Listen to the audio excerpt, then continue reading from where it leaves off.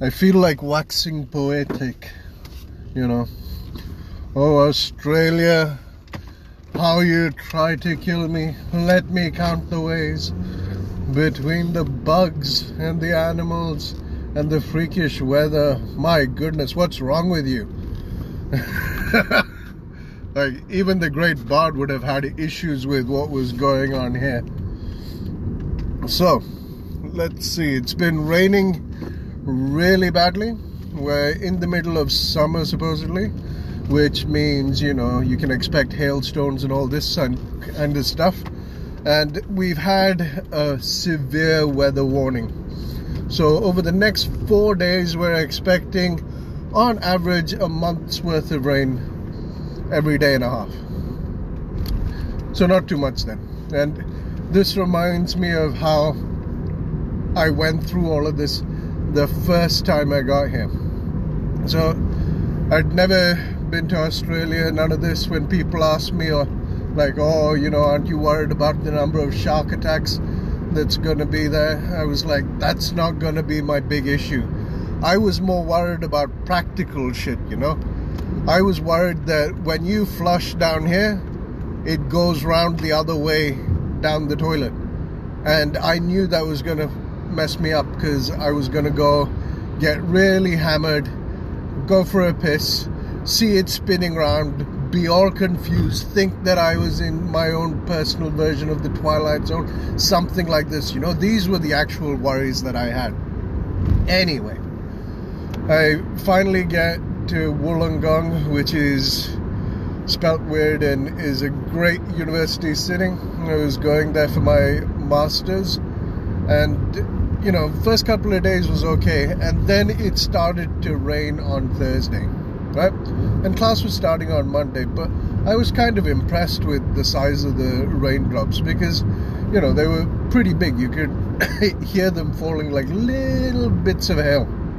Anyway, come Sunday, it's still raining, and it's not like it stopped and then started again and stopped and started again, or it's drizzling or none of this. No, it's still raining the same thing as from Thursday evening. I'm thinking, what the fuck is this? Like, I know I lived in the UK for 10 years, never had an umbrella, but this time I realized that this country was something else.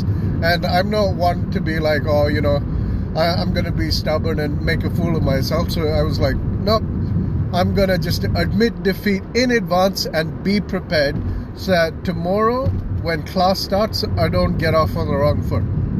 So I was in this apartment with 4 other dudes. I asked the guy, like, I didn't know any of them. It was all part of the university arrangement. Anyway, I asked one of the guys to the side of me, hey, do you have an umbrella that I could borrow? And him being Singaporean, and no, this is not like a racist thing, but just a practical thing, he was prepared. He had one of those tiny fold-up umbrellas he whipped out of the side of his bag, and he was like, here! Like, he was handing over the Olympic torch, and I was like, fuck yeah, this is a good idea.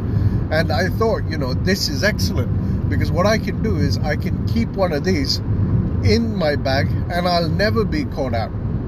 So I found out where the local Woolies is. It's pretty much a shop that you buy stuff in case you don't know what it is. And I got there, it was like 10 minutes away, and by the time I got there, my entire right side was wet, and I was like, fuck this. I went and I looked for the biggest umbrella I could find. It was practically a beach umbrella. I bought that, and I was like, yeah. I walked home. I was wet on one side, but I did not get any further wet, or any wetter further, I don't know, but I was dry from then on. Anywho, all of this happened, you know, just getting into a groove and stuff. My alarm doesn't ring in the morning, so I'm a little bit late. I'm like, oh crap, get up, I have to go catch the bus as well. So I run out, get showered quickly, get back, get changed, grab my giant umbrella so, you know, I don't get soaked waiting for the bus, start hoofing it to get to the bus stop. Sunny day. Like, so sunny there wasn't even a painter's cloud in the sky. It was just blue sky and sun. I was like, where the... And here I am, packed full on day, and I'm carrying this giant beach umbrella, And people are looking at me going, what the fuck is up with this guy? I felt like such a tool. My goodness. And that was like one of the many ways that Australia has conspired to mess me about.